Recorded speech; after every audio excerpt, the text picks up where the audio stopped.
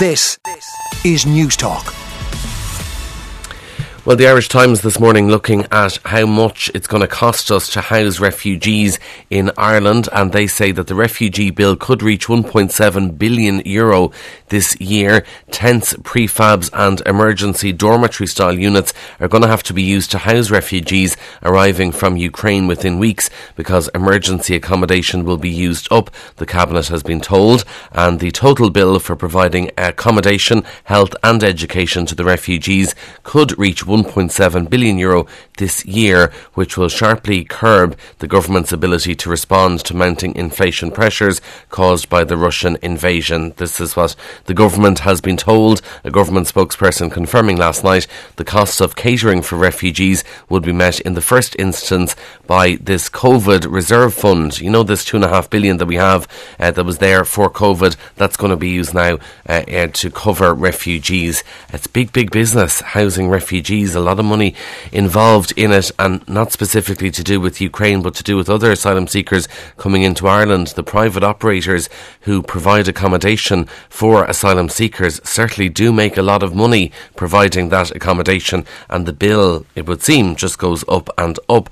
The other main story in the front of the Irish Times: scepticism over Russian plan to ease off Kyiv. Western officials have responded cautiously to a Russian proposal to scale back dramatically its military action around the Ukrainian capital, Kyiv. I think a lot of people will adopt the Ukrainian President Vladimir Zelensky's view: let's wait and see concrete action before we respond and sort of say this is great news. We want to see what happens first. The Irish Sun: off ski you go. 4 of Vladimir Putin, or they call him Mad Vlad's, suspected spies were booted out of the country yesterday. The Taoiseach sent the Russian officials packing amid fears key industries are being targeted in a secret intelligence gathering operation. The Irish Daily Mirror goes with a very witty pun to Russia with shove.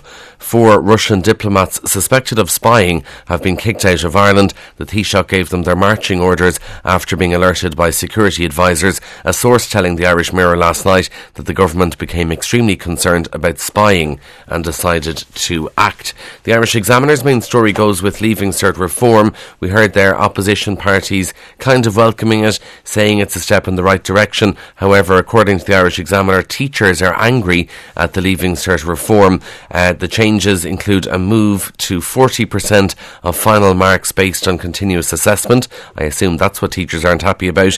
The sitting of some exams in 5th year and the introduction of 2 new subjects are among radical changes planned for the Leaving Cert. Already the changes are facing opposition from teachers who are not prepared to assess their own students. Education Minister Norma Foley will be on News Talk Breakfast, no doubt being asked about that, and the argument we've had before, you know, if you're a teacher in a local area, you're in your supermarket, a parent comes up to you and says, little Johnny's great, you know, he's really got his act together this year or the past few months or whatever.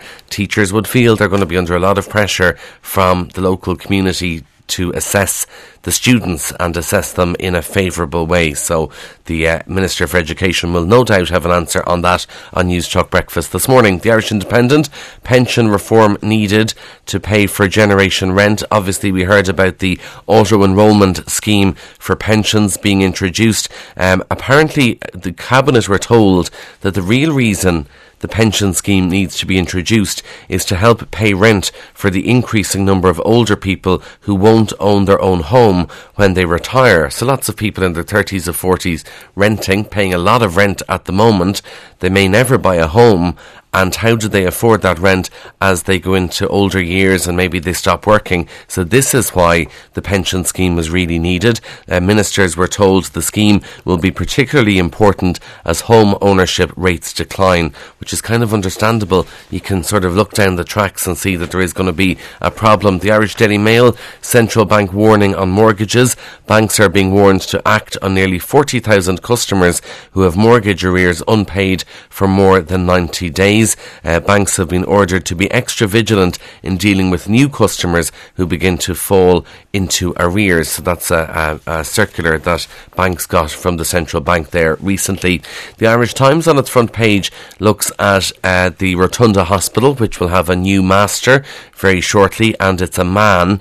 And the fact that it's a man has prompted some disappointment, we're told, in the Irish Times. They say the selection of a male obstetrician as the new master of the Rotunda has prompted public expressions of disappointment, particularly from two unsuccessful female candidates. So Professor Sean Daly is to become the master of the oldest maternity hospital in the world, and the two unsuccessful candidates expressed their disappointment on social media. Professor Jennifer Donnelly tweeting that she was honoured to be interviewed but disappointed to have been successful, and she used a number of hashtags in her tweet, including women in leadership and inclusivity. And then Professor Maeve Hogan, who was the other unsuccessful candidate, tweeted, "Meet your sister," really disappointed to not be the 40th master of this wonderful institution, but nothing ventured, nothing gained. I expect you could hear a lot more about that story later on as more people find out about it and react to it,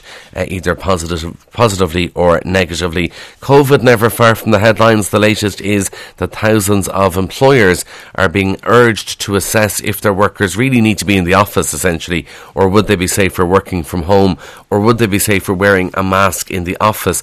These are new guidelines from CIPD Ireland, which is the representative body for HR professionals in Ireland, and they've been told to look at your, HR officials, look at your own company. Private and public companies were worried about the impact of the virus on employees, and CIPD say they were being asked what action they could take. So they've updated their guidelines, and they'd advise an assessment of where the risks were and see where face masks were needed in the workplace, like in meeting rooms and canteens. So we'll see if any companies publicly change their policy on the wearing of masks in the workplace, or if they say, actually, do you know what, go work from home, no need for you to be physically in the office. Now, I'm sure you're aware of all the queues at the airport being blamed on a lack of security staff, trying to hire more security staff. Well, we're told in the Irish Independent this morning of the pay and conditions. So if you want to be a security staff member at Dublin Airport, you will get paid €14.14 an hour, and you will only be guaranteed 20 hours work a week.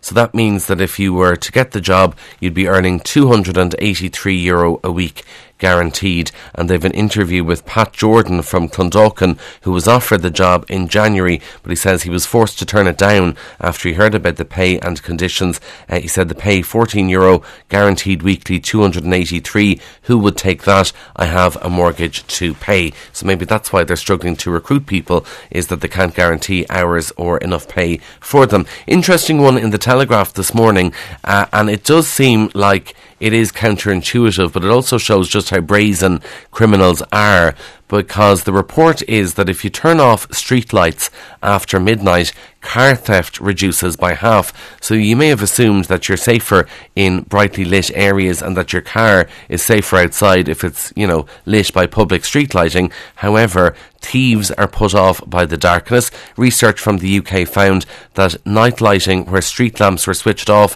from midnight cut car thefts from 12 a month to 6 a month, and there was a 50% rise in vehicle crime on streets where the lighting was on all night, suggesting that criminals move to better lit areas. So they're obviously lazy, certainly brazen. They want nice street lighting so that they can break into your car, but it could be something to consider, turning off the street lights. Now the problem is, for people walking at that hour or whatever, they need public lighting as well, but it could be something to consider in some areas if you want to avoid cars being robbed. Final story for you comes from the Irish Independent this morning, and it's a survey revealing the Irish public's number one phobia. Now they look at phobias right around the world, but we'll focus on Ireland here, and obviously Ireland very well known for the Céad Míle Fáilte, and it's sort of assumed that we Irish absolutely love people, love socialising, all that stuff. Those surveyed in Ireland said their number one fear is agoraphobia, which is the fear of public spaces or crowds. Now, this is the same right around the world. People really don't like other people and going into crowded spaces, it would seem.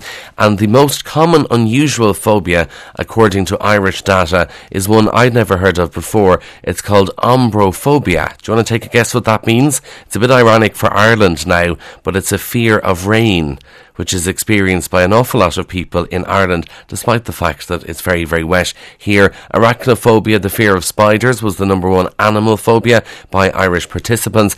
And one of the strangest phobias is megalophobia, which is the fear of large things like buildings, statues and vehicles. That has been selected as the most common unusual fear.